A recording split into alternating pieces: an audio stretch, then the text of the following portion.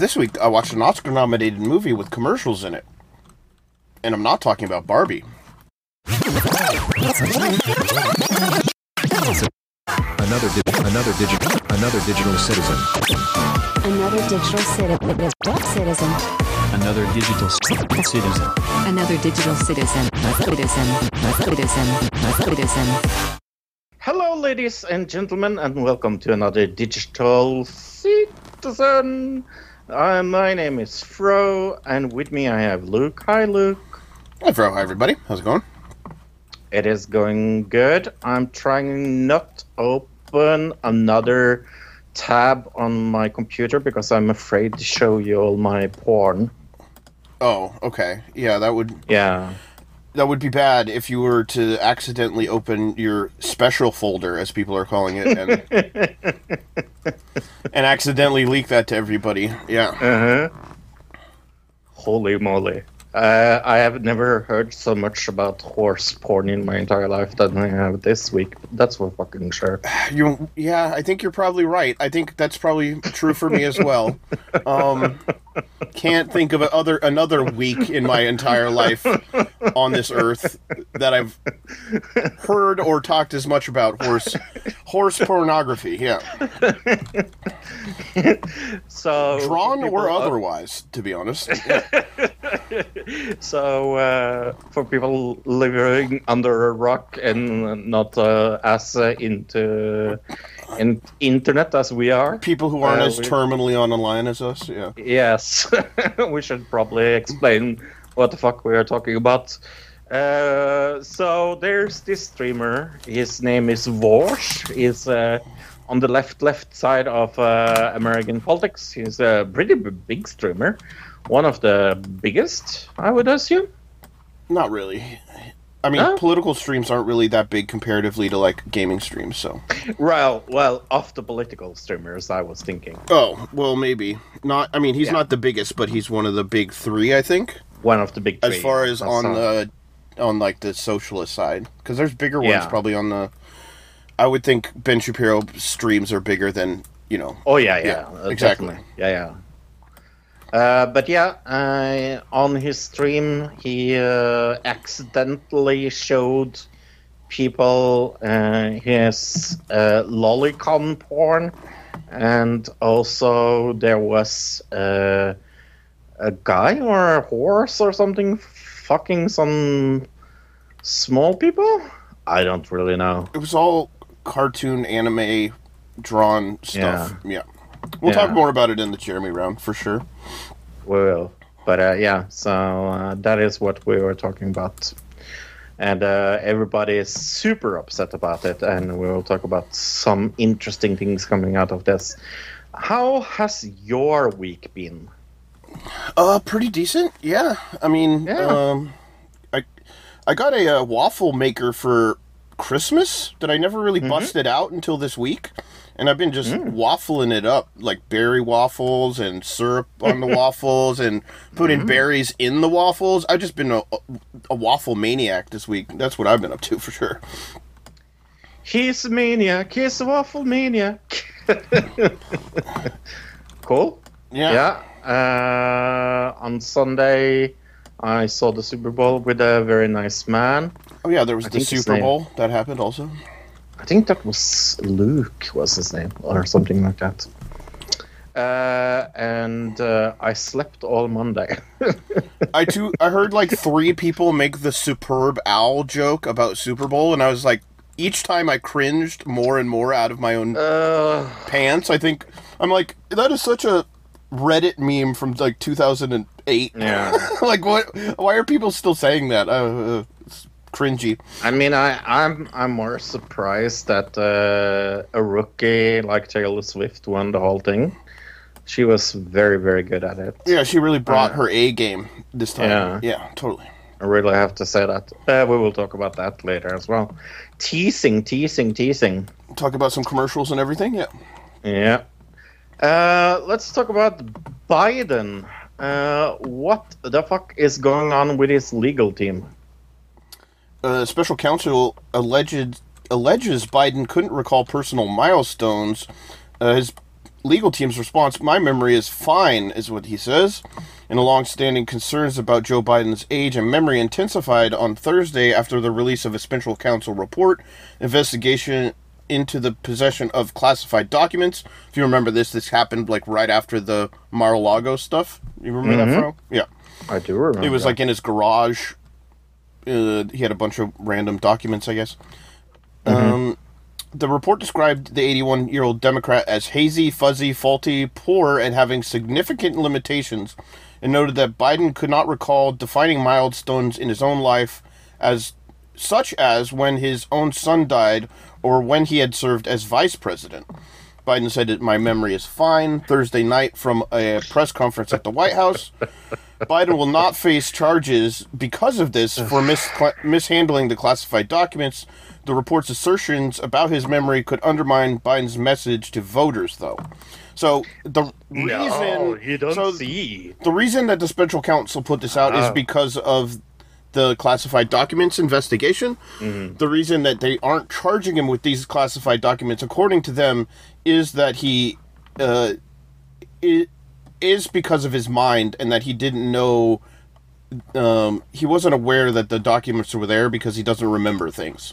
That was at least their excuse, maybe, or the reasoning as to why to not charge Biden. Yeah. Right. Yeah, the more we come closer to the election, the more sure I am that Trump is going to win, sadly. What if they replace Biden with somebody else?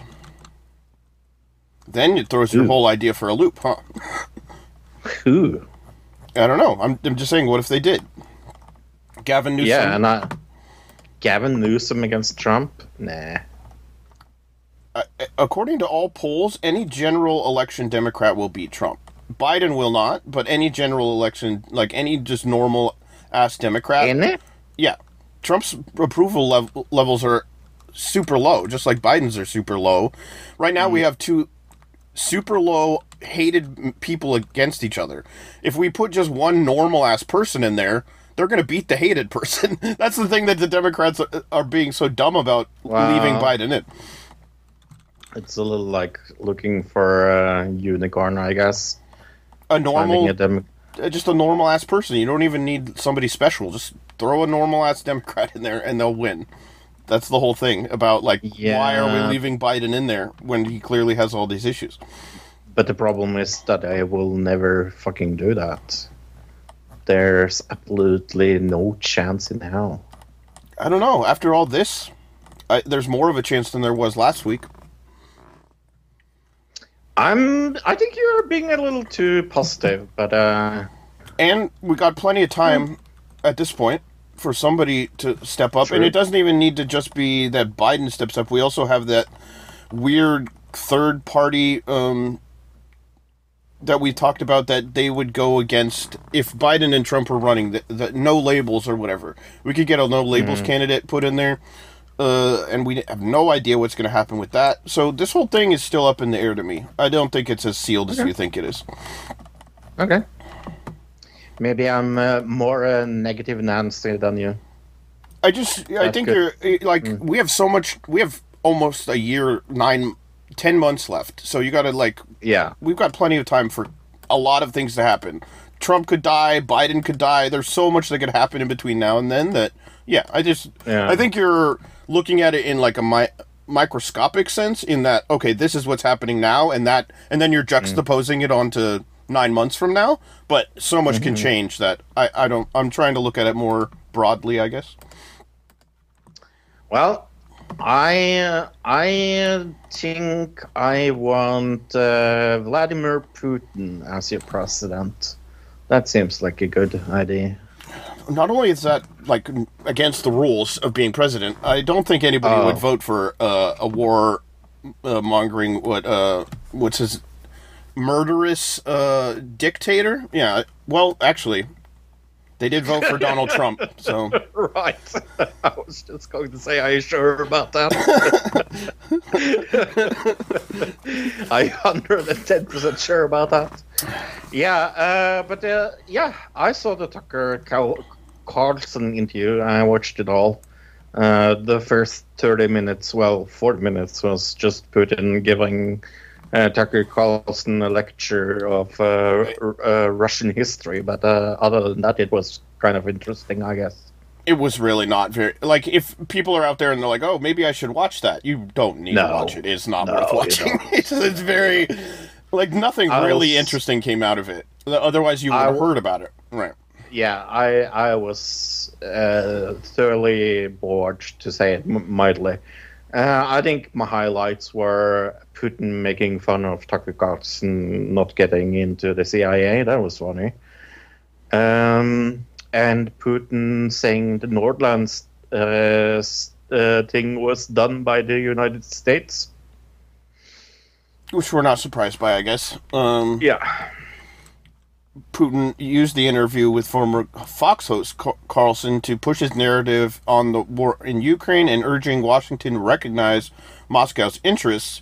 For more than 2 hours, the largely unchallenged Putin showered Carlson with Russian history, like you said. Mm-hmm. Putin repeated his claims the full-scale invasion was to protect Russian interests and to prevent Ukraine from posing a threat to Russia by joining with NATO. So, yeah, because they are full with Nazis. I mean, all of fucking Ukraine is Nazis, according to Putin. I mean, I've never heard so many things about Nazis since the Second World War, almost, in this interview. It was kind of... I thought it was interesting, that part. Yeah, I mean, they used that as a justification, and they have been for a while. I think the main justification is the NATO stuff, and has been from the beginning, like, since the very beginning, and then the Nazi stuff came a bit later. The problem with going after him and saying, he's saying that all of Ukrainians are Nazis. That's definitely not true. Are there Nazis in Ukraine, in the Ukrainian military? Yeah, yes, there are. Yeah. And I'm not talking about a couple of loose cannon Nazi guys. I'm talking there are brigades of Nazi army battalions in Ukraine. Right. Absolutely. So, it's potato. It's one of those things where, like, yeah, it's part true, but it's not. It's like a Trumpism. Yeah, it's a little bit true, but it's not the truth that he's trying to tell, right? Yeah. Yeah. But yeah, I thought it was interesting that he was pushing the narrative that the United States should have talks with Russia about Ukraine. And he more or less said, hey, guess what? It's the United States ball now. We are ready to talk.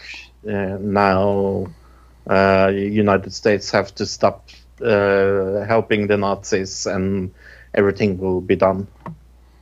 And in one part he said that the U.S. had stopped peace talks at one point and that it wasn't his fault that the peace talks fell through, that it was the U.S.'s fault. That's true, I get. Maybe. It might be partially true. I know for sure that the UK, that Boris Johnson, when he was Prime Minister, went and talked with Zelensky to stop the peace talks. I know, yeah. But that's the UK, and he was talking about a much later point of peace talks that the US supposedly stopped. So, considering that the UK did it, I wouldn't be surprised if the US did it, but yeah. And as I understood, it was taking part in another country as well, so... Was it Iran? Yeah, was it... I wanted to say I think it was Iran. I wanted to say Kosovo or something with a K, but I could be wrong. Okay, yeah. It was some other country, though, yes. Kentucky. Probably not the fried chicken state, but maybe.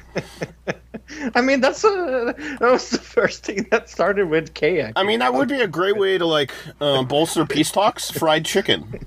And some, nice mashed potatoes with gravy and some coleslaw, maybe. Corn on the cob. I think that would help peace talks. I don't know, though. I'm not a negotiator. Are you calling me chicken? Yeah. Someone else that I'm sure wants some KFC is Julian Assange. Yeah, Julian Assange, WikiLeaks founder, who is stuck in Belmarsh prison. An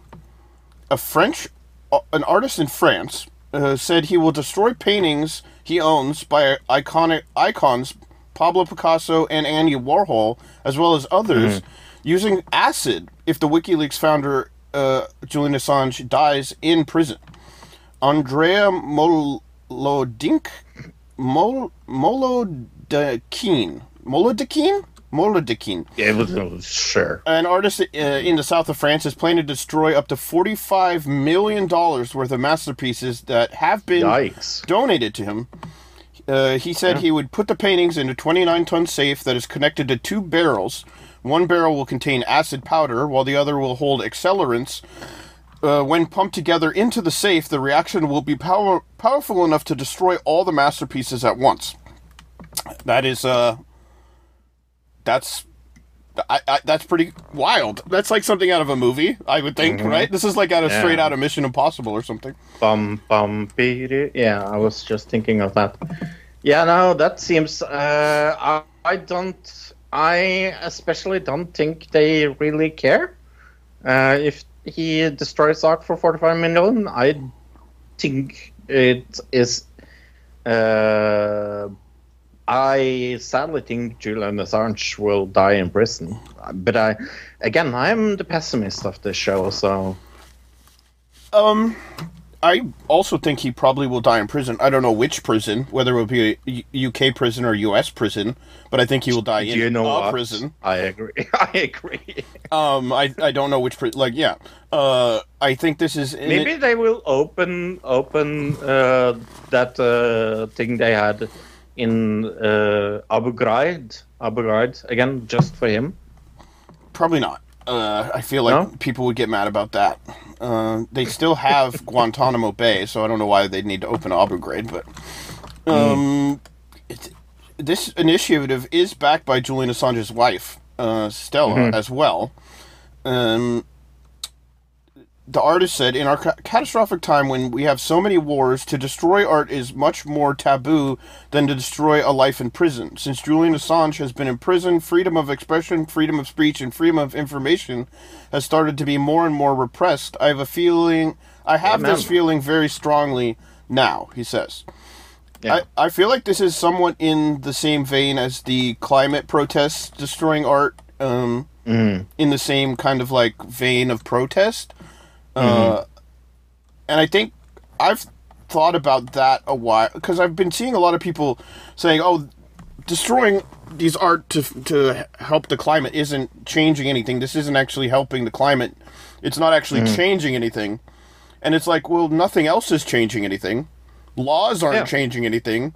Our politicians, our leaders aren't changing anything. So taking drastic action sometimes is the only way to go. And making a statement, and I think that's what this is more than anything, is making a statement. Even if I think the only thing is that I personally think it's a tiny bit childish, throwing tomato soup at Van Gogh or Monet or whatever they are doing. I think it's super childish. I understand that they are trying to get. Protesting in the streets childish? No, I didn't say that. Well, it's the same. It's a form of protest so if you were to walk in the street, if you were to walk down the street, if you were to walk down the street with a sign saying, I'm against climate change, I'm against fossil fuels, that's like an acceptable form of protest. But that form of protest doesn't work. We're still headed to climate disaster. Neither does this. It's just childish. Like this. Why? But I guess my point is to say that one form of protest is childish and that the other isn't. That doesn't make sense to me, I guess, is my point. Okay. I will tell you why I think this. So long time ago, in a galaxy far, far away, I was in Russia. Okay, and I was in St. Petersburg. And I was at the Peter's Palace. And the Peter's Palace is one of the most extravagant places I have been in my entire world. And in that cellar, this was just when Yeltsin came to power, so it's many, many years ago. In that cellar, they had paintings of Monet, Picasso, a lot of paintings, and it was gathering mold. And the curator of this place said that if Russia would have sold, I think it was 10% of the paintings that was down in the cellar, they would be out of debt of their, like, right there and then. But they were not willing to do that because it was more important for them to keep face than keeping mold on paintings. So my point is this. I think that is super childish as well. Like, I think it's more important to take care of history through paintings and things like that than destroying valuable things. I understand that you're doing it for a stunt to get focused, but I still think it's super fucking childish. As far as climate change goes, who's going to be admiring those paintings when all humans are dead because of climate change? Right? So what's the point of saving anyway? What's the point of saving the history if we're all going to be dead?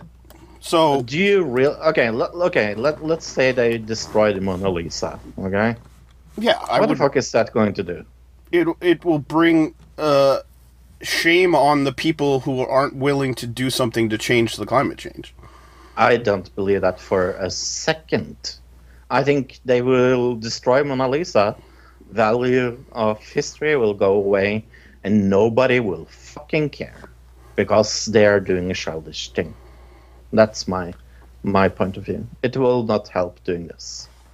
I guess that's true, but what will help, I guess, is the point like that I was making before. Like, if politicians aren't willing to change anything, and protest isn't changing anything, and going out and doing this to paintings isn't going to do anything, are we just fucked? Is there nothing we can do? Is there no change that can be... Exactly. Well, I think fucked. I think trying to do something is better than not doing anything, so I'm down with... Sure. Destroy all the paintings you want. In fact, smash all the statues too. That's what I say. I think history is overrated. Tradition is tradition holds us back more than anything most of the time. I have an idea. Why don't we bomb 60% of the power that is used of, for example, like coal factories? What do you what? What why do you mean? Why don't we destroy coal factories instead? Why don't we destroy like mining facilities? Coal factories. I don't know what a coal factory is. So that's what's confusing me. A place that makes coal. People have bombed pipelines and chained themselves to fences in front of coal mines and things like that. Yeah, it's been happening my whole life, and it hasn't done anything, right? Yeah. Yeah. Well, if you destroy like 40% of that, not only will that have more positive for the environment, but people have to look for different sources of energy.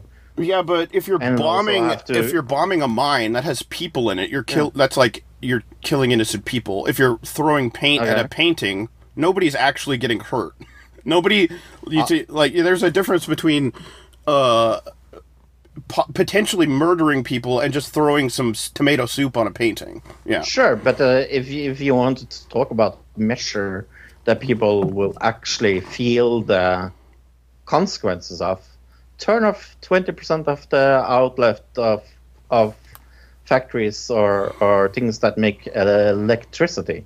Then fucking people will start to do something. I think people have been trying to do that through politics this whole time, and politicians are unwilling to do it. That clearly doesn't work. Let's go to a more drastic... Right, that's what I'm saying. I think you're jumping. What I'm saying is we've been doing that. We've been protesting in the street. We've been trying to get our politicians to do something. One step up from that is throwing stuff at paintings. Another step up from that is violence. Okay. Right? Okay. Yeah. I would rather have violence than throwing a tomato soup at the Monet. I I think Gandhi would disagree with that. And he got his message across, right? So that's what I think, though. Well, he's also dead, so there's that. He was murdered horrifically, but he won. But he won, right? He won, and yeah, Did yeah, he did. he? Are you sure? Does the British control India anymore? No. Well, so there you go. Is it also one of the most overpopulated countries in the world? That wasn't what he was fighting for. Oh, I'm just saying that. Not as everything is done peacefully. I don't know. I believe in revolution, but I'm an old communist, so who the fuck? What do I know? I'm just Maybe saying. I was just saying, like, it's one step up from all those things that we see as like the rational move to make, as far as like regular protests, regular politics. One step up from that is destroying, destroying things that aren't social structures, that aren't like, things that are going to hurt people monetarily.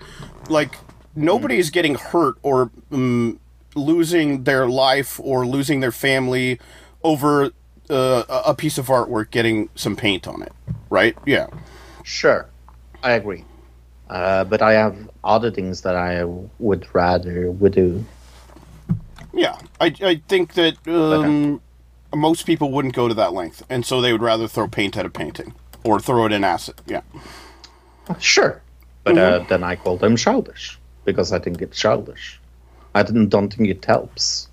It's a little like it reminds me of a 5-year-old that doesn't get its will. It's just I guess you can see it that way. I feel like I can. Most of the people that are doing it are children. Also, they're young adults. So, are they childish? Slightly, yeah.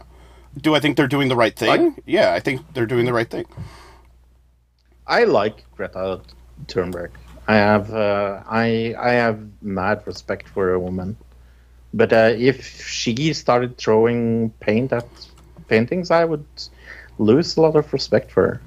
That's what I think. I guess what we start out with is Julian Assange being freed from prison. Do you think that sending in like an armed militia to try to get him out of prison is going to like be more effective than this guy doing what you call a childish stunt?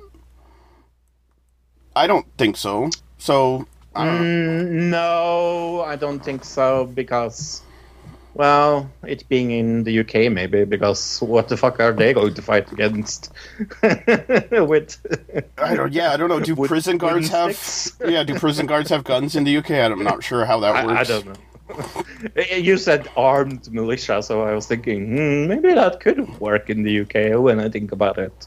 I guess, yeah. I mean, your point was like we need to move to. If you really are focused on making this work, then you need to do something more extreme. I just don't think we have to do that. I think people need to learn to not go to those extremes and figure out how to make a difference without having to go to those extremes. Because what happens is when you go to those extremes, it's worked against you every time. If you do, then you're the bad guy, and being on the right side makes it easier for you to get your message across. To a certain degree, to a certain point, I agree. But if we look at the fur industry, for example, the fur industry is almost dead because of what activists did, breaking into farms, taking pictures of what was going on there, pushing a relatively big agenda. I mean, sure, but it was non-violent. That's a totally non-violent. Not all of it. Not all of it. Definitely not in Norway. Okay.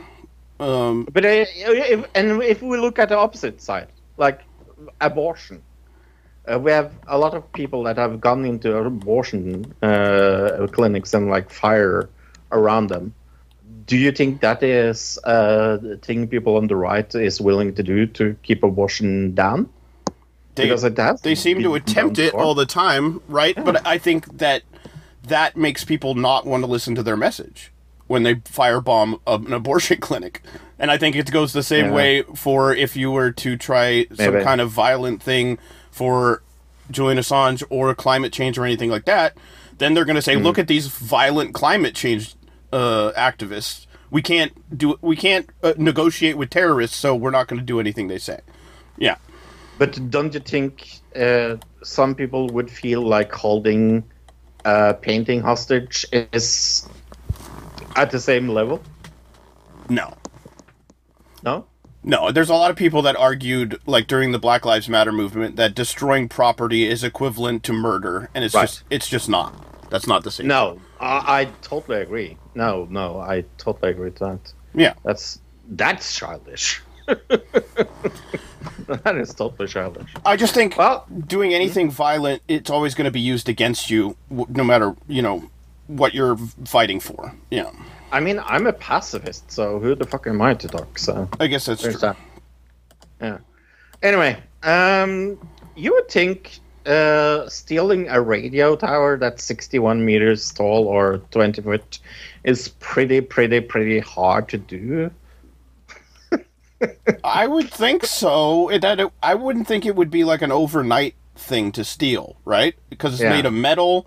It's giant. How much do you think a 200 foot or 61 meter radio tower weighs? It's got to be it's got to be a ton, right? At least like 4,000 pounds, maybe? Maybe like 4 tons. Yeah. I don't know. 2-4 tons. I guess it depends on really what it actually is made out of. Yeah, like the metal. If it's made of paper. Well, I mean, it's got to be made of metal, but is it made of aluminum or is it made of steel? You know what I mean? Sure. Sure. But the theft of a giant radio tower has silenced what used to be the voice of a small Alabama town. Thieves made off with a 200-foot or 61-meter tower, shutting down the WJLX radio in Jasper, Alabama. So far, no arrests have been made, and there is no leads, as I'm to understand. The theft was discovered February 2nd when a maintenance crew arrived in the wooded area where the tower once stood and found it gone. They also found every piece of broadcasting equipment stored in a nearby building had also been stolen. So maybe somebody just wants to start their own radio station. Yeah, I know it was. It was Bigfoot. Bigfoot went in there in the middle of the night and stole a bunch of radio equipment. Mm-hmm. Isn't that Bigfoot country, Alabama? I don't think so. Oh, is he just known for fucking your sister? Yeah. I mean, there's probably some type of Bigfoot there. But... I'm so sorry, everybody from Alabama. Well, it is kind of what they're known for. I know. Washland. Oh, that was a stupid joke. Yeah, I guess there's been Sasquatch sighted in Alabama. I don't know that it's Alabama country, because like northwest where I am is actually considered Bigfoot country. So, but it says 1883 photograph of Bigfoot. Okay, whatever that means. It's been around for a while, apparently. Bigfoot, yeah. In Alabama, I mean, it's definitely been around in Oregon and Washington for a long time. But, yeah. Like, there's other kinds of Bigfoot in other states that aren't called Bigfoot. There's like the swamp ape, which is like Bigfoot adjacent. Swamp ape. Yeah, I think that's like a Florida, like down that part of the country thing where there's swamps, which is like Bigfoot adjacent, but not the same, kind of. Yeah. The only thing I think of when it's Florida is alligators or crocodiles. Well, they're fighting with the swamp apes. Ape. Yeah. And that would pythons. Be an amazing movie. The Rise of the Swamp Apes. There's got to be a swamp ape movie, right? I would not be surprised if there's got to be some kind of bad like straight to DVD. 2017. Yep. Really? Uh-huh. Is it called Swamp Apes as well? It's called Swamp Ape. Yep. While entering forbidden Native American territory against being advised not to, the group encounters the swamp ape. Yeah. What does it have on IMDb, I ask? Oh, let me see. 2.6 out of 10. Woohoo! Yeah, this looks very bad. I just don't like I know what I would watch. the shots in IMDb of like the film. These might be behind the scenes shots. I'm not sure. I'm not sure if they're from the movie or behind the scenes. Hard to tell. Right. Yeah. Well, Trond is going to talk about something. What is he going to talk about? He's going to talk about conservatives this week and how they are the current enemy. Hello, this is Trond with Trond Tells the Truth from my home studio today. Let's talk about woke again, because the word woke means nothing. I talked about this before, but I think woke, using the word woke, is part of a strategy to cancel culture. Yes, you want to cancel people who don't say what you like, what you want. Talk about racism, woke. Take it in the woke. Talk about war, woke. Talk about gender, transgender rights, woke. Talk about gay rights, woke. Woke, woke, woke, woke. There have been problems in the past with some universities and so on. People who are so fragile that they can't listen to a harder joke or they cannot accept humorists going too far. But the way the right are using it now is just to silence people. Because that's what they love to do. They love to silence people. When people try to ask them critical questions, they're whining about being silenced. You see the fucking irony here? Yes, today's use of the word woke is cancel culture. We're going into a time more and more conflict. But we cannot discuss the real things, because what we're going to discuss is only weapons, patriotism, abortion, and how horrible everyone else is. Yes, criticizing capitalism, even if it's just a mild form of criticism, is woke or communism. The right is the far worst alternative when it comes to cancel people. There are people on the left too, but they're not the majority. The people on the right have never suffered to being cancelled, really. They have their own TV network, they have the channels, they have all the fucking money and the wealth in the world. So what they talk about when they come to cancel is only that they're being asked questions. If a news channel take up something they don't like, they don't try to debate it. They just scream at somebody trying to cancel them. It's mainstream media or it's communism. While Fox News are presenting shit 24/7, and if you talk against that, yes, then you also people try to cancel things. Conservatism is today the new fucking fascism. And it's been growing and growing and growing. Since Newt Gingrich's new contract for America in the early 90s, conservatism has been from we have control with the loonies to just open the fucking asylum. Because today's conservatism is just fucking ignorance and hate and fucking fascism.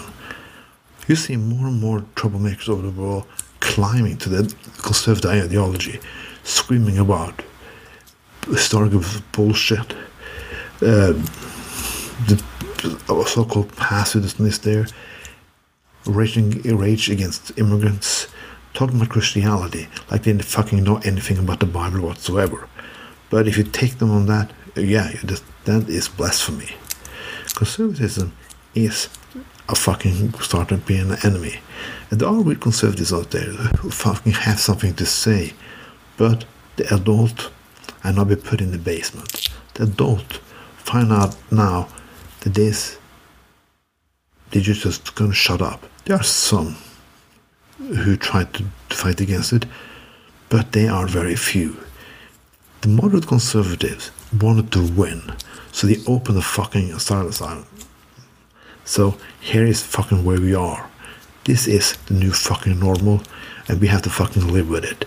This is 90 years between 1918 and 1940, all fucking over again.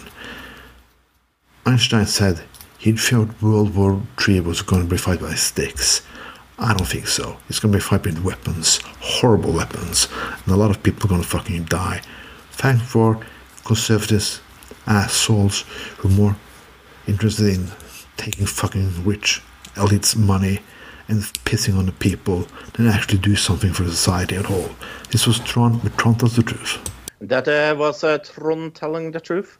Just to be 110% clear, I don't think people should do drastical things. I just want to say that. Okay. Well, yeah. Yeah. Disclaimer: don't do anything drastic for any reason, and we're not advising that. Yeah. Nope. All right, TV. TV. Yeah, I have seen America's Got Talent for stupid people that likes pets, I guess, because it's called Stupid Pet Tricks. This is on TBS. With Sarah Silverman as the host. Holy fuck, this was bad. It was very campy. Not campy. It's very, what's the word for it? Like high school talent show-ish. It was very, like, low budget, like... Yeah, it was like something you would see at, like, actual summer camp, I guess is my point, yeah. Yes. Exactly what it felt like. The most funny thing was the beginning with him, her, and David Letterman. That was kind of funny. But after that, it was just extremely, extremely bad. So I should tell people what it is kind of about. People bring their pets out that can do stupid things. Like the winner of this week, a camel that can do the limbo. Yeah, I mean, there's not much more to say. Yep. It just walks up. I don't think you're supposed to be on your knees when you're doing the limbo. I think that's against the rules of the limbo. But I'm not going to take. I'm not going to take points off of a camel because it's a camel. It doesn't know any better. It doesn't know the rules of limbo. So, there was interesting parts that weren't the pet stuff, like the behind the scenes jokes of like this world that's built around the TV show that they're making. There's like these behind the scene bits where like the writers are animals and the producer of the show is an animal, and then they mix in all these celebrities, which that's where the David Letterman bit came in. But there was a bunch of other celebrity cameos in there throughout the first two episodes. It was I kind of wanted that to be the show. Was like... Yes. Because that was much more funny than what was actually going on. I almost wanted it to be like a 30 Rock type sitcom. Yeah. Where you're seeing the like main part of it is the behind the scenes, and then the show is like a second, like it's just what's the actual show is built around. But no, this was, like you said, America's Got Talent for animals, all different kinds of animals. They weren't really even that talented of animals. They were just kind of regularly talented animals. And that was maybe my biggest problem. And also... Well, it is called Stupid Pet Tricks, not really impressive pet tricks, so, yeah. Well, yes, yeah. But Sarah Silverman is somewhat funny as well. And it helped that it was a live audience. That was kind of one of the good things. But I'm still giving this a 2.5. Yeah, it wasn't much of an audience, actually. It was a very small audience, but at least it was there. Yeah, I think a 2. There's not much going on here as far as production value-wise. Yeah. Okay, you. Oh, right. Maybe Sarah Silverman just wanted to hang out with animals. That's kind of what it seemed like. Yeah, could be that. Yeah. Maybe she's like a washer as well. Maybe. Maybe not. Ninja Kamui... I think that's how we say it. It's an anime. Yeah. It's the most anime I've seen in quite a while. It is very anime. It is like late 90s, early 2000s looking art style of anime. It's like kind of not the new art style that I see now of anime. It's more like that old school and like freeze frame, slow motion pullback of somebody's face as they're getting killed and things like that. Their art style was fun, but like I said, a little bit dated. The show is all about a man who's hiding from some kind of mob, that like gang that we don't really know what it is in the beginning. He's hiding out from them with his wife and his son, and while they're hiding out, one day this gang shows up and murders his wife and son, and now he's out for revenge, and that's the show. Yeah, I mean, pretty classic anime story, pretty classic anime look and even dialogue.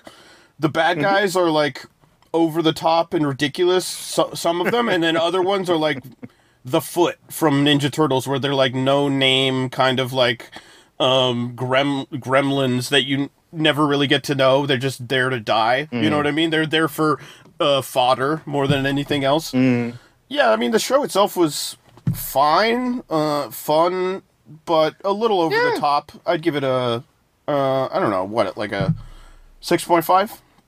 I gave it a 6. Yeah, I liked it. That was fun. It was just one episode out. It's probably something I am going to continue watching, actually. Oh, you think? It's just so over the top. I don't know if I'll keep watching the whole thing. I think the bad guys are the part that was really over the top for me, and then some of the music choices are so out there in this. It's like, what is this song? That part really threw me out, especially one of the very final songs during the credits at the end. I was like, what? Very much so. But it is very anime at the same time, so. I saw a Korean crime drama on Netflix called A Killer Paradox.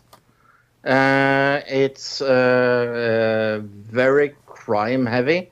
It's about this accident that kind of has a wrinkle effect, that it creates more accidents. And this very ordinary guy soon becomes a part of this cat and mouse game with a very, very, very deviant investigator. Very good. I fucking love this. Really, really good. Very unconventional. Very Korean. I really think they have hit the home run of this, because I saw 3 episodes first, and then I saw 3 episodes after. I have 2 episodes left. I'm going to give it a 9, actually. Yeah, it was really fun. This reminded me a bit. It had Run Lola Run vibes in some of like the flashing and like time changes and things like that, but not it completely, because that has like 3 separate storylines. This is all one continuous storyline. Yeah, I would probably give it an 8.5 as well. I think it has a lot of potential. I only saw 2 episodes so far, but there's a lot going on in this show also. Yes. Let's talk about Tracker on CBS. This is a very standard American... no, it was worse. American show. Pretty standard American show. I wouldn't say it's terrible, but it's not great. It's very, like... You've seen this show 1,000 times. The dialogue is so generic. It's about a guy who his job is to track people down, and he's works for these 2 women... And he gets a different job each episode, and he has to track somebody down and learn about them and to find them, right? Yeah, that's the whole show. It's all kind of based around, isn't he dreamy? Look at this dreamy guy we got on the show. That's basically the point of the show, right? I think. I really, really hated this with a passion, and I think this is one of the worst shows I've seen this year, and that's saying a lot. I think it was pretty on the nose, kind of American, normal CBS, ABC, NBC type show. So I'd give it a 4. I gave it a 3. Okay. Yeah, so we're not that far away from each other. Sure. Watch Couple to Trouble. This is a reality show, not like any other reality show. That's for fucking sure. So it's 4 curious couples that goes to a place everywhere else that we have seen. This is a Peacock production. It's a reality show. I thought it was going to be like a documentary thing. No, this is a reality show where you come there and the couples can pick different people to be with, and it creates, of course, a lot of drama and people that are insecure in their relationship, bringing other people in, and what that creates as a drama. And holy fuck, this is one of the weirdest reality shows I've seen in quite a while. Well, yeah, when we talked about this, I was like, it's just a polyamory reality dating show. No. But what? Yeah, but no, it's even worse. It's competition thing. Yeah, but that's just it. Nobody gets voted out or anything. It's more like, so it's not like I could compare it to Love Island or something. It's more. I don't know what it's like as far as dating shows go. Why, like the rules are specific to this because it's different couples. They're not coupling up, but they are thruppling up, I guess, right? So, I guess the people who leave are actually the singles, not the couples. That makes, exactly. So, that makes it somewhat different than normal reality shows, but I didn't think it was as weird as you did. Maybe because I was like, last year we saw MILF Manor, so this isn't really that. Yeah, sure. This isn't, like, the strange bar is really high at this point, and this didn't reach it for me, necessarily. I didn't really like any of the characters, though. I thought most of the characters were very interesting. There was one couple that was slightly interesting because it seemed like they didn't really agree necessarily on who they wanted to be with, but everybody else was pretty vanilla. So I'd give this whole thing, honestly, I'm going to give it a 3.5. Yeah, I give it a 3.5 as well. I went in with an open mind and wanted it to be at least a decent, like, kind of crappy reality dating show, but the characters weren't interesting enough. They weren't able to find, like, those over-the-top reality show characters, so... Well, the gay couple is kind of there, but... I mean, there's one thing that really makes it stand out is the amount of sex in it, but... Holy fuck, they fuck a lot. But I think that is way over... I think there's been a big movement, even in movies and TV, where specifically younger people are like, we are sick and tired of so much sex and everything. Yeah. Yeah. Your turn. The last thing I saw was One Day on Netflix, so why don't you do whatever else you saw? Okay, I will do some British things. I saw the space shuttle that fell to Earth. Can you guess what this was about, Luke? Space shuttle that fell to Earth? What made you think that? I'm psychic. You are psychic. Mm-hmm. Yeah, no, it is about the space shuttle Columbia that braked apart above America. And they talked to the astronauts' families and NASA staff that share their personal stories about the launch, the unfolding disasters, and the fallout of Columbia. Yeah, I thought it was kind of interesting. Very British, very BBC too. That kind of like felt a little bit weird, but yeah, no, it was only 3 episodes, so very easy to watch. I give it a 6. Yeah, a 6. Okay. Let's talk about One Day. Yeah, One Day is a show on Netflix. It's like a relationship show, I guess. Yes. That exists. Is this a ya show? I don't really think it is necessarily. It's a little too adult to be a ya show, right? I have nothing interesting to say about this show whatsoever. It's a romantic drama show that I didn't like. It's mostly about these two people who meet on vacation. They fall in love, it seems, but then they get separated from each other. And then we go on the journey of them in other relationships, and I'm assuming at the end of the show they end up back together. I haven't watched the whole thing, so... I could not care less. Right. It's the time period. I think it feels extremely British, and it felt a little like watching paint dry. It's just like There's no one I like here. There's nothing very good when it comes to acting. There's nothing interesting that happens in the show. It's just like, it's super boring. Like, the only good thing I could say about this is the mom of the guy. She reminds me of my mom, so I didn't like the show. Well, maybe you're a little biased then. I don't know. Yes. It wasn't interesting in any way. There was no, like, No. There was nothing really exciting about it, but if you want to see kind of a sappy love story drama about young adults, I guess I can see... I understand the demographic for this show, right? I think it was well shot. I think the acting is fine. Nothing over the top, nothing terrible, but the story is very meh and very, like, nothing going on there. It's just kind of, we love each other. Do we want to get back together? Maybe. No, we won't. We will? No, we won't. We will? No. Yeah? No. So, I don't know. I'd give it for me at least, it's like a 3. I gave it a 3 as well. Okay.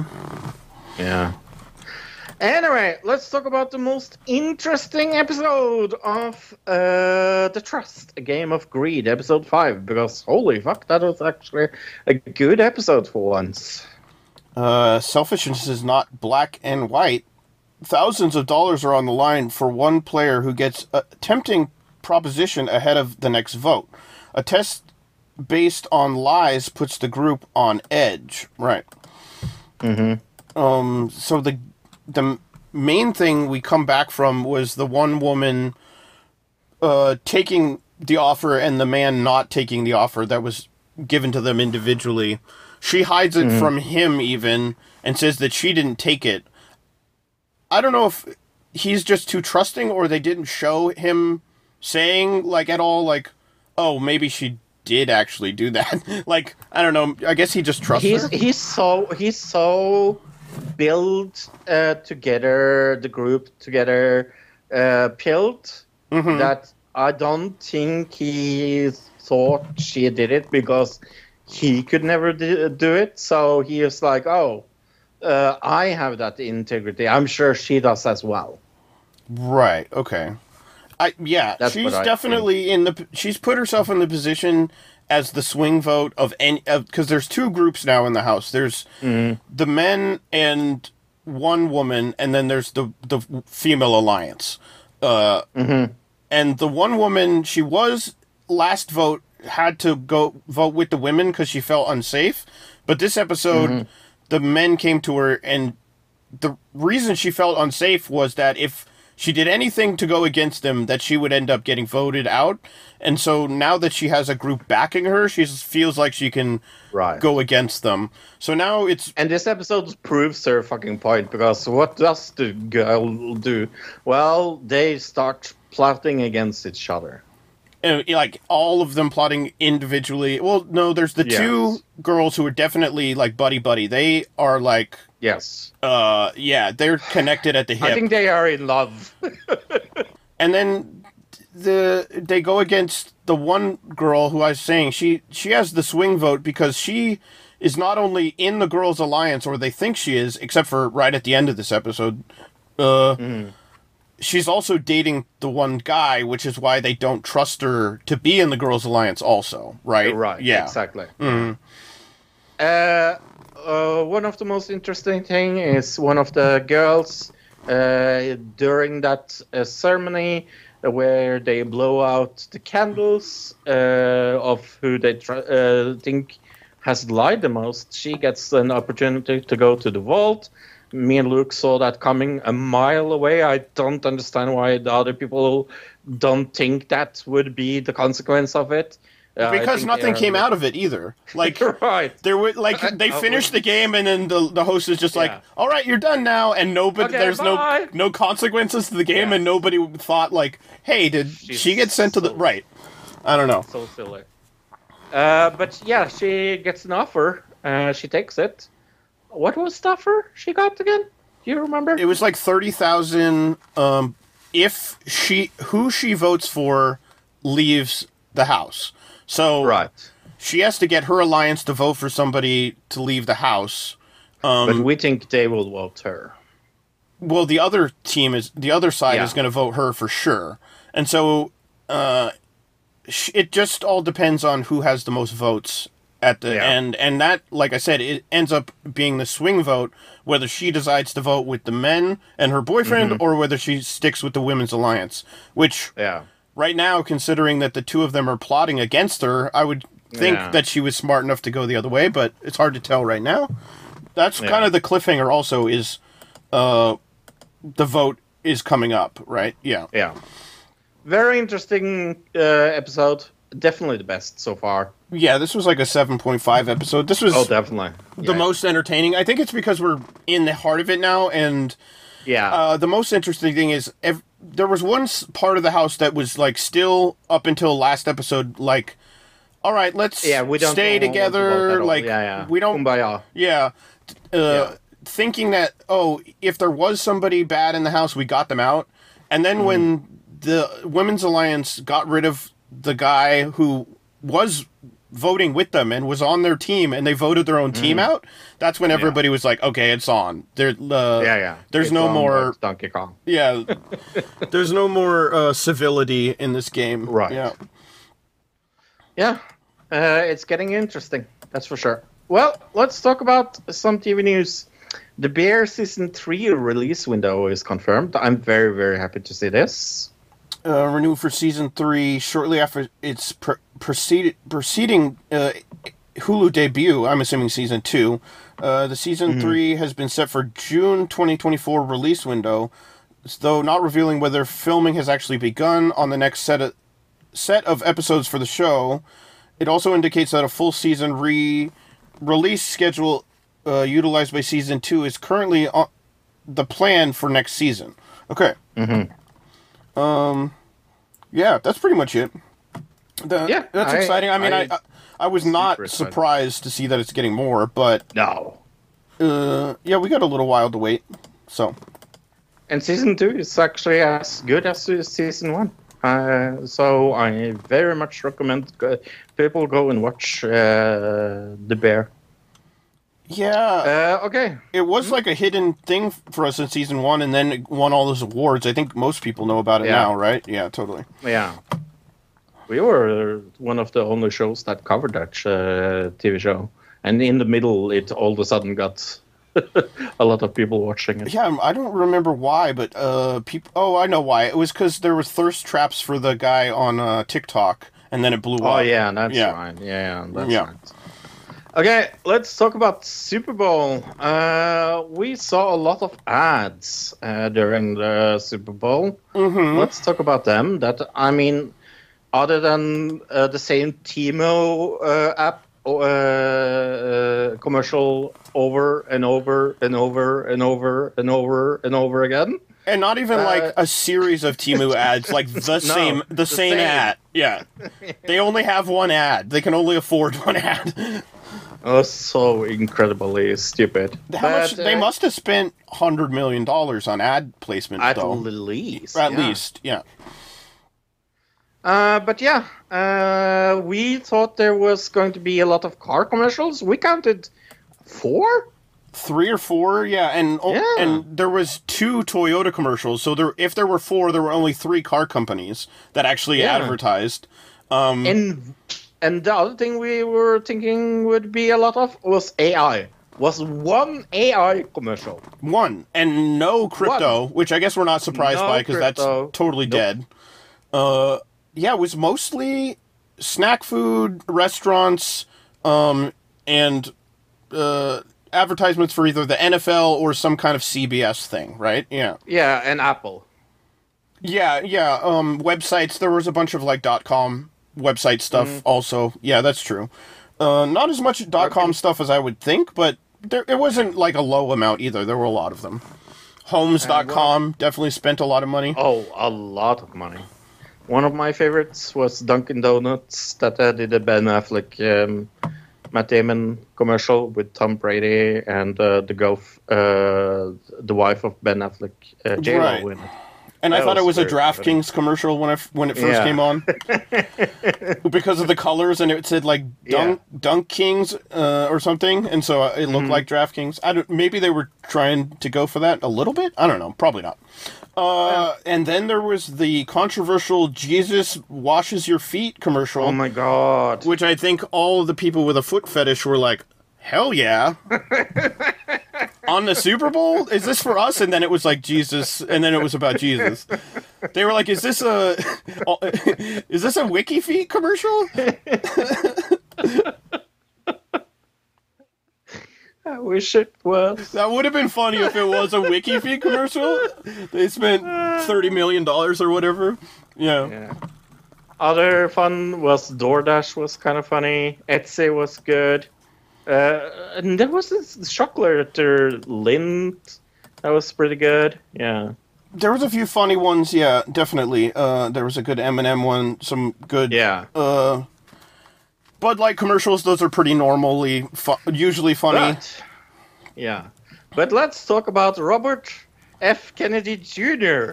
Because, holy fuck, all of a sudden, we got the commercial for a super PAC supporting him. What the fuck was that commercial?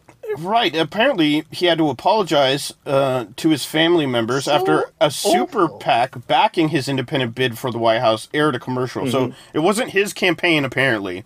But people are like, yeah, right, like you weren't talking to them about an ad being put on the Super Bowl. No. Of course. He said, I'm sorry the Super Bowl advertisement caused anyone in my family pain. The ad was created and aired by American Values Super PAC without any involvement or approval of my campaign. The FEC rules prohibit Super PACs from consulting with me or my staff. So, yeah, I think people were mad because it was like a direct ripoff of a John F. Kennedy ad from the 60s. And so they thought it was kind of disparaging to the dead a little bit. Bad taste. Bad taste, for sure. Yeah. Yeah. Well, what is not in bad taste is Audible. Audible is having a winter heat sale because of Valentine's look. So they have a lot of titles where you can get 2 titles for 1 credit. And if you don't have a credit because you're not an Audible member, you can go to audibletrial.com/ADC. That's audibletrial.com/ADC and get hot. All right, let's talk about some Eurovision songs. I think we're going to start with Ukraine, right? Mm-hmm. We are starting with Ukraine with Alanya, and Jerry Hall with Teresa and Maria. Okay, yeah. This song, I didn't really like any of the songs this week, to be honest. Oh, really? Yeah. This is my favorite to win. No joke. Your favorite to win? I love this song. I have played it over and over in my apartment this week. I didn't... On full blast. I felt like there was some disconnect from, like, the rap. Like, the 2 singers it's not cohesive to me. It feels like there are 2 things happening at once, and they don't actually, like, meld together very well. Does that make sense at all? Yeah, I totally understand. I disagree very much, but yeah, I get it. Yeah, I think some of the stage presence also needs some work, but this is obviously not Eurovision This is not ready. Eurovision, yeah. Right. This is taking part in the country where there's like bombing going on. So that's true too. Yeah. Definitely not my favorite song. It seemed like it had some errors, but we'll see what happens in the Eurovision if it gets there, I suppose. I have a feeling it will, just because of the voting. Oh yeah. So I don't know. I'd give this I'm gonna have to give it a 3.5. Ooh. Yeah, I'm giving it a 10 out of 10. Okay. Really loved it. I love the rapping part and how they go together. So they have been friends for many, many years. I'm a huge fan of them both. And I am very, very happy that they are here. And they are also, like everybody in Eurovision likes them. So they're very high on the odds. Right now they are leading. Not that really matters, but... Sure. Yeah, there's a lot of time to go. It's, yeah. I don't know. maybe there's some kind of bias happening there, but as far as musical, like, ensembles, like, songs put together, I didn't think it was the best even so far. So. Oh. No, I don't have bias. I just like the song. I like the groove. I like everything about it. No, I mean It's just bias like- as far as people liking this, like, in general, because they have, like, history with these two women and their friends and all this other could be. stuff. Right. Yeah.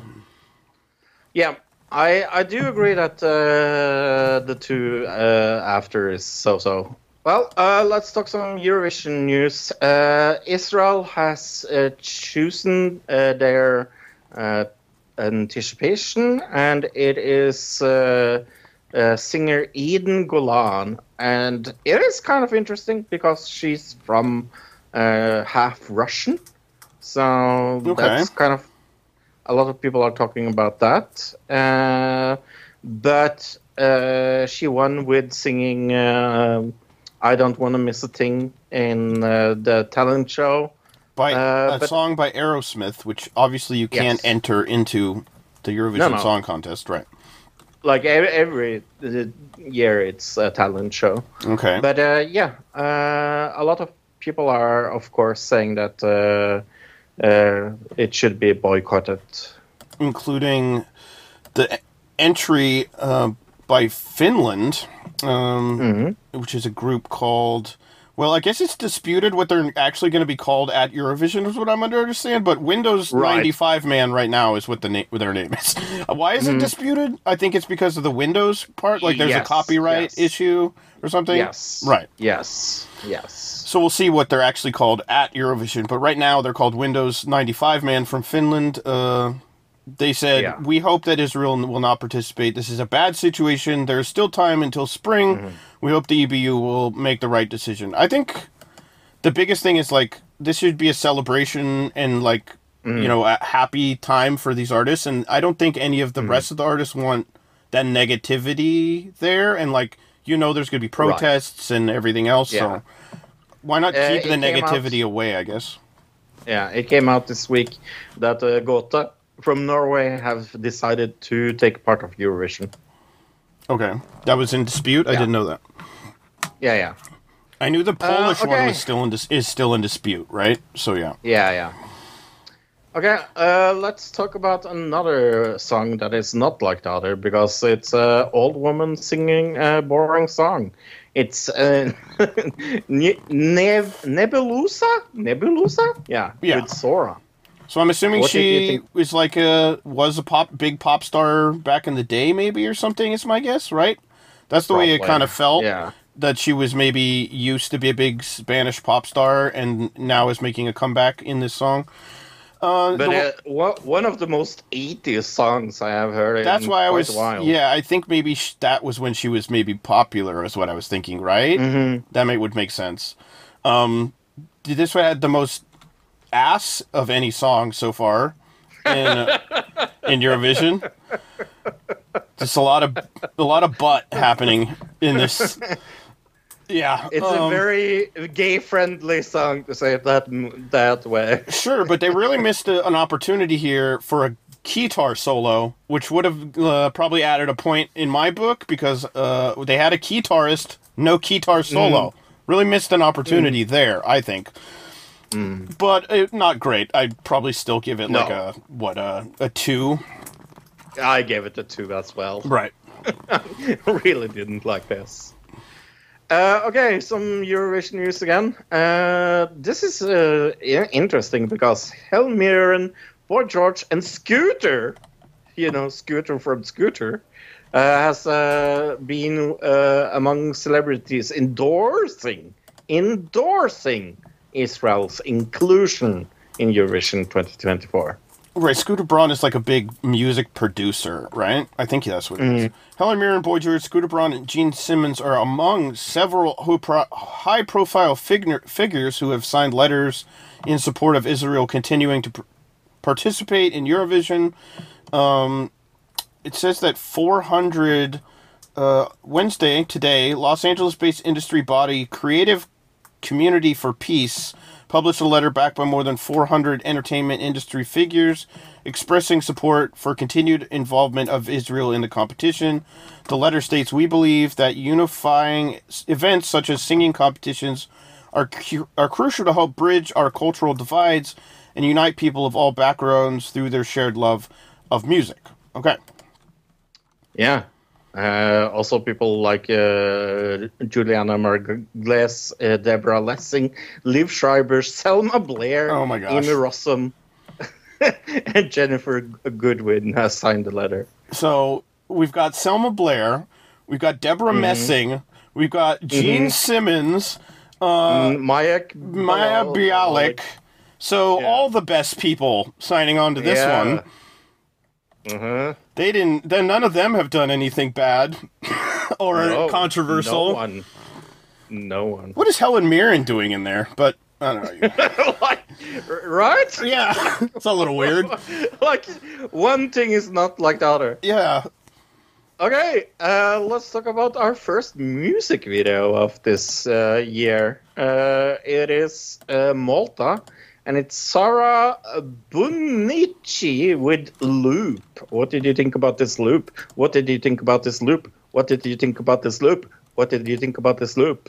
This was really like a 90s pop song from like it reminded me of Christina Aguilera highly. I was so thinking that. Thank you for saying that. I mean the outfits, the hair, the music style, Yes. the dancing. The dancing almost reminded me of like Backstreet Boys almost mixed with Christina. Yes. But I mean it is a music video, there's that. But I didn't think it was the worst song this week. I think it was better than the Spanish Spain? song. Yeah, actually, yeah. When I think, yeah.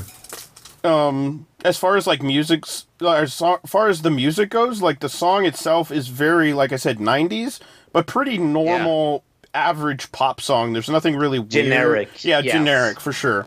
I don't think it will have any problem qualifying. It's hard to tell, because it's a music video, how the live performance will go, if she's actually a good singer or not, because this is like, I like her voice. I was going to say, who knows what her voice actually sounds like from a music video, but overall it's like definitely like a 4.5, like 5, super in the middle kind of show. Yeah, or move. I had this at 3, but I will go up to 4. Yeah. When I think about it, I agree. I also think it is poppy enough to qualify. So I think it's generic enough to get a broad enough audience of people who would vote for it, right? Yeah. Mm-hmm. Yeah. Okay, I saw 2 Oscar movies this week. I as well saw 2 Oscar movies this week. Uh-huh. I saw Autonomy of a Fall, which I saw last week. Okay. Yes. It's so funny because when I watched this, I watched it on Plex, right? Mm-hmm. And sometimes when I download things to Plex and make it available, they make it the Norwegian title. Okay. What do you think Autonomy of a Fall would be in Norwegian? Like if I translated it back to English? I don't know actually. Free Fall. Oh. Okay. Yeah. I mean, kind of the same thing, but not really, because it doesn't have anything to do with investigating or like, yeah, or like, knowing about it. Yeah. This? But yeah, holy fuck, what an amazing movie. Superbly acted and directed with a very psychological grounding. Right. Holy fuck, I love this movie. Really, really, really good. Very, very interesting. Very, very good. I gave it a 9.5 look. It is probably my favorite Oscar movie this year. At least loved it. Yeah, it's up there. It definitely has a chance of winning, but it's in like the top 3, I think, so far for me. I haven't seen all of them, obviously, but yeah. Let's see. This one's up for Best Documentary. And it's the one that I was talking about at the beginning of the show. Bobby Wine, the People's President, This is a documentary created by National Geographic. All right. And so I watched it on Hulu, and Hulu, for some reason, in their infinite wisdom, classified this as a TV show in their, like, the way they put it in their, you know, the user menu. It wasn't classified. So then it had TV commercials in it all the way through because they put it in the system as a TV. So I watched an Oscar movie literally with commercials all the way through it. So, and this is a documentary about Uganda where the president is like a dictator and this musical artist who is trying to overcome it, and how his supporters and him were being like murdered and tortured and arrested and everything else. So I would go from like this hardcore scene of like somebody being murdered in the street, and then it would be a Crest toothpaste commercial right after that. It was hilarious, actually, kind of funny. It's just pretty wild that we're in this day and age, right? One Oscar movie, like there are certain Oscar movies that are still in the theaters, or some Oscar movies that I can't even get. Not only anywhere, they're not even available in theaters or anywhere else. And there's also this one that's available on Hulu with commercials on it. Like the spectrum that we have right now of availability of movies is just so weird that some aren't even available and some you can get on Hulu with commercials. It's so strange. The other Oscar-nominated movie I saw was American Fiction. Right, this one's in the theaters still. Right. With Jeffrey Wright and Sterling K. Brown in two of the leads. It's about this novelist who is kind of like fed up with the establishment taking profits from like black entertainment, and he's kind of like tired of tropes, and to prove his point, he writes the most outlandish like black book on his own, and the books just propels him to famousy. Really fucking love this as well. Very good. I can see it winning some prizes. I don't think it will win like Oscar for Best Picture, but there are some acting in this, and I think maybe it will win for adapted screenplay because it's based on a book. Right. Okay. I will give it an 8 actually. Very much like that. I saw one up for Best Original Screenplay May-December. This was on Netflix. Yeah. Natalie Portman, Julianne Moore were the main characters. Natalie Portman plays an actor who is studying a role for a movie about Julianne Moore's character, who is a woman who went to jail for sleeping with and being impregnated by a child. We'll say that. And so it's her investigating this character, and the two are still married, Julianne Moore and the person who impregnated her.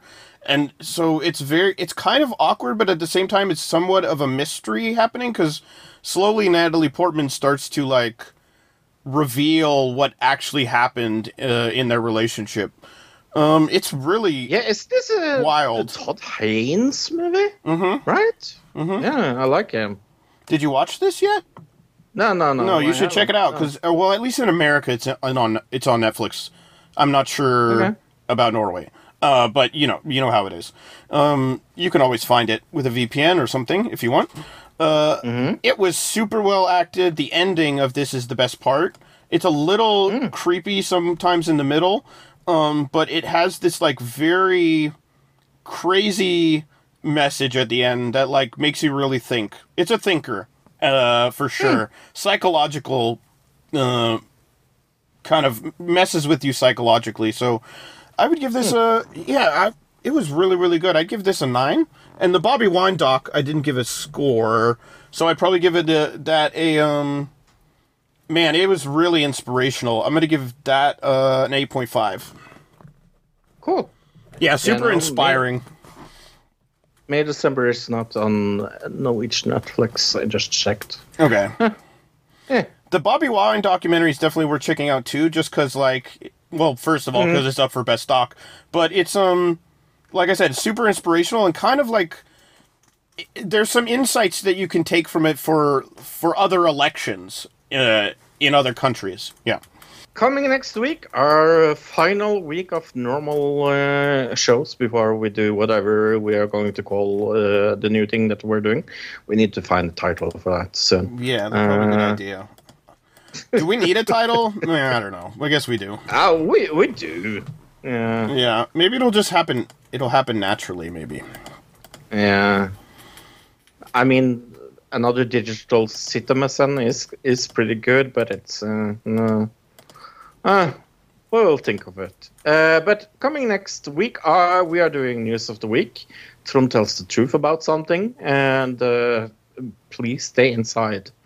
TV of the Week, Eurovision reviews. I don't know what we're doing next week. Oh, I should say we're not doing Israel because, well, we'll see. Maybe we have to do it, but we're definitely like letting it might be one of the go. last ones, just to see if it's actually even going to happen, right? Yeah. Right. Yeah. And we're doing Trust episode 6 review. I am looking forward to continue that. So. It's almost over, actually, because only eight episodes of this thing, so not long to go. Okay, let's talk about the rest of the Super Bowl now that we have talked about the commercials and the 1,600 cuts to Taylor Swift during the game. I didn't think it was excessive Taylor Swift cutting to be honest. I thought it could have been a lot more. I'm exaggerating. Okay, yeah. I'm exaggerating, for making a point. No. It could be much, much worse. She was there with some Ice girl. What was her name? Ice Spice. She's like the new... Ice Spice, yeah. That I have never heard of in my entire life before this week. She's like the new Megan Thee Stallion. She's like the new... she's the new that. I don't know what that style of music is really called. Yeah. And Blake Lively was there from Gossip Girl. That was the two girls she was there with. Yeah, they showed them a few times. I would say maybe a handful of times, or maybe 10 times, 2 handfuls of times over the course of mostly only when the Chiefs would do something exciting, and they'd show them because because they reacted. They had a reaction, so it was like a reaction cam. But the only other time they showed celebrities in that way was they had one moment where they kind of did a whole bunch of celebrities in a row. It was like Jay-Z and all these random ass celebrities that were at the Super Bowl. And so it was, they showed her more than any other celebrity, I'll say that. Of course, yeah. But there was a bit of an overreaction online I saw people being like, Taylor Swift ruined the Super Bowl, and it's like, she barely even made a dent in the viewing time, Yeah. And she wasn't at the end, like, doing anything she didn't run out onto the field and anything like that. I thought that, Usher was so fucking boring. I saw a bunch of people that really liked it. I didn't think it... thought it was one of the worst halftime shows I've seen in a really long time. Yes. And not necessarily just because of him and the music. It was like, the production was pretty low budget. There wasn't, usually it's nothing interesting. Yeah, there's usually a huge grand scale thing happening. Remember Katy Perry coming out on a giant lion or whatever, riding on the back? Yeah. There was no over like you said last week, Lady Gaga jumping out off the roof. Yeah. This was very tame compared to most Super Bowl halftime shows. But like I said, there were a bunch of people I saw that really liked it, but I think it was more millennial nostalgia than anything else. Yeah. Right. Alicia Keys came on there. That was kind of interesting. Was there another celebrity? There was a few, they were 90s R&B stars, which I never was really into R&B in the 90s, so I didn't know them, but there were a few other. But Alicia Keys was the one that everybody knew. But Alicia Keys is the go-to surprise musical guest, it seems like. And she was fine. She was really good. They did New York and things like that. That was fun. Sure. And they ended with Usher singing Usher, Usher. So Oh, that was and fun. Little John, which Little John, yeah. I haven't seen that guy in 20 years or something. Yeah, it was definitely millennial nostalgia show for sure. The match itself was, we thought it was over when the break came, because they were 10-3, I want to say. Yes, something like that.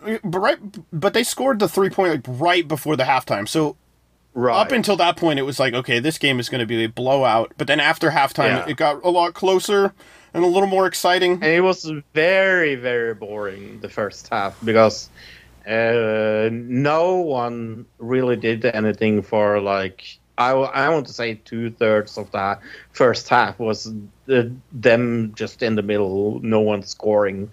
Both very good at defending. And then people started falling down as flies for San Francisco. Holy fuck, they were unlucky.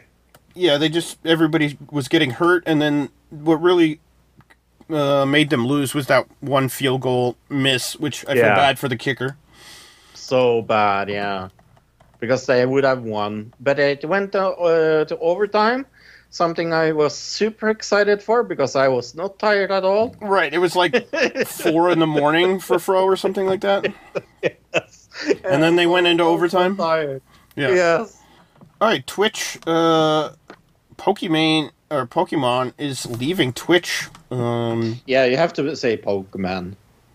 Well, it's technically Pokemon, but everybody says Pokemon, so I don't know. I say both just to make everybody happy. Pokemon. Right, her name is say Iman, like her real name. and Yeah. So, yeah, right. Yeah. Okay, Twitch top female streamer announces that she wasn't renewing her contract on the platform. Viewers took notice. She said it was an end of an era, spending decades on Twitch and amassing 9.3 million followers. She said she'll be taking her talents to YouTube, TikTok, and Instagram. She did not say she signed a contract with any other network, though. No, but that's big. I mean, that is very, very big. I think this is the biggest since Moist Critical. Ludwig. Yeah, Ludwig. I think Moist I would Critical say. was more recent. He didn't really leave Twitch, though. He just Right. wasn't. He left his contract with Twitch, which might Yes. be. But she's saying she's not going to be on Twitch anymore because she's saying it's too red-pilled and that there's too many. It says, where does it say? I feel like it has regressed a lot, she said in a podcast. I think the biggest reason why I have a hard time wanting to devote all my time and all my energy to just streaming, she elaborated, this is part of the regression is from the experience dealing with the manosphere and red-pilled commentators who she alleged were getting encouragement to behave that way from big streamers. Right. Mm-hmm. I think most of those guys are on, like, Kick, though, not Twitch, right? Yeah, I would say so. And if she's going to YouTube, I mean, there's a lot of those guys on YouTube also. Yeah. I don't think you're going to get away from those guys by going to another place, I guess is my point. I can understand the reasoning, but... Okay. Yeah.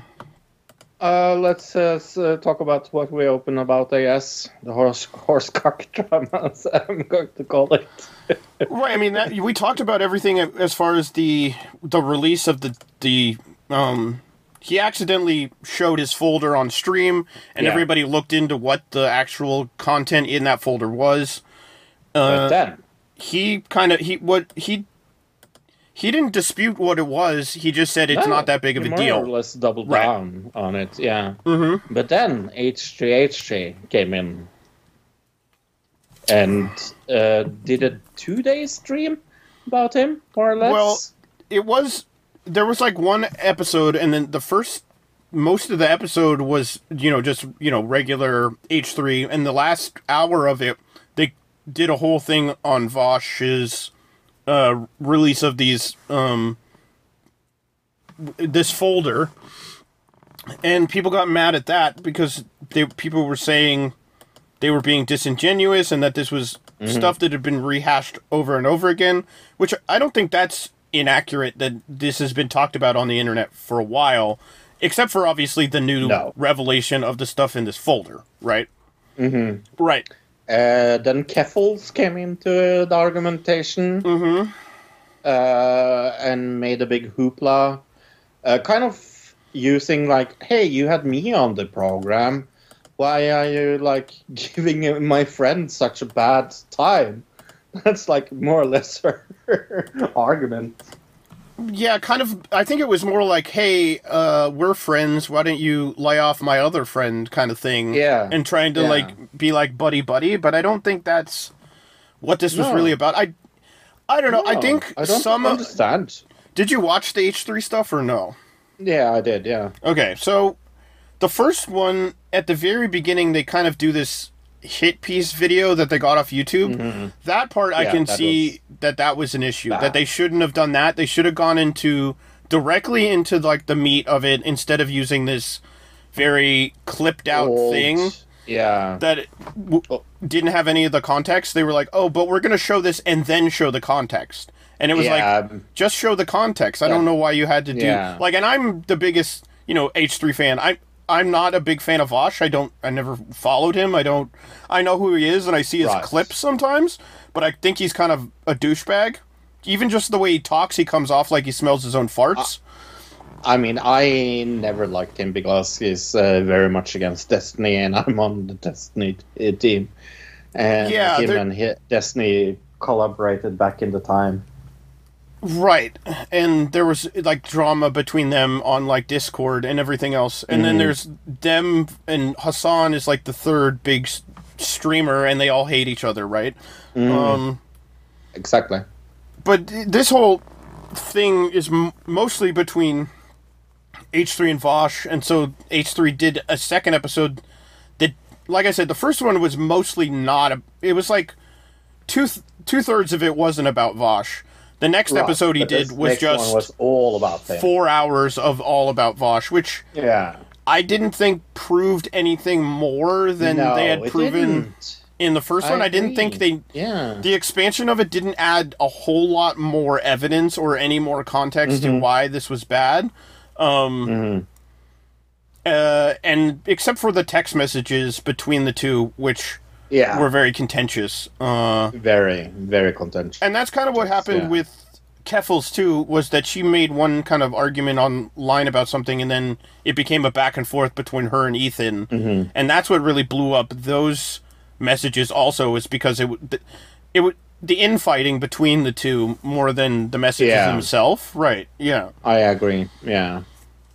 I don't know what I understand that the whole thing about bringing up the folder, but then going back and adding all this other context from 5 years ago to that, it's like, I don't know that it's muddying the waters, but there's definitely like a... It felt very much muddying the water, though. Instead of just, like, focusing on the one thing that's happening right now, we're gonna, like, oh, well, this is now related to all these other things. It's kind of a very big jump in logic to me. But at the same time, is Vosh a weirdo? Yeah, he's a fucking he's a fucking weirdo, for sure. He's a fucking weirdo, for sure. But that's not, like, there's nothing illegal nothing illegal about being a weirdo. It's just, No, I'm a weirdo, and I am not illegal, so. Yeah. I mean, that definitely the biggest thing that happened. We didn't mention that Marianne Williamson dropped out this week. That was the only other thing I had down here. Oh, and then one other thing. Well, go ahead. I had one other thing. Let me look it up. I had Deadpool and Wolverine teaser was on my list. We saw the teaser a little. The Deadpool one was not... You didn't see a whole lot of, like, the movie aspect of it. It was like a teaser, yeah. Yeah, but they released the full teaser. That was very fun. What else did I see this week? Oh, Jon Stewart coming back to The Daily Show was a big thing. Okay. Did you see that Kanye West had a Super Bowl commercial? I did. So you watched it, yeah? Should we watch that to wrap up the show? I did watch it, though. Oh, okay. Yeah. Yeah, I mean, that was like... We didn't see it in the Super Bowl, because apparently it was only in certain, like, on certain channels, as far as like local channels, and it was just him being like, "Hey, I'm here, guys, and selling shoes," and that was like the whole thing, right? It was really, and it was like filmed on a cell phone in like a garage or like in a trailer or something. It was very weird. Yeah, I agree. I have nothing else on my list, by the way. That was it for me. Yeah. Yeah. Oh, and why Norway is becoming the world's richest country in real life lore. That was fun. Okay. Is that a YouTube thing? Yeah. Yeah. All right. People look that up, I guess. And everybody go check out that wrestling show for the wrestling commentary this Saturday. Yeah. Go check that out. We are. I'm not sure what we're talking about. We did the 500, or was it 600 show this last weekend. That was fun. Watching some old wrestling. That was fun. All right. So go and watch that wrestling show. Okay. Goodbye, everybody. Goodbye, everybody. Bye bye, everybody. Another digital citizen. Another digital citizen. Another digital citizen. Another digital citizen.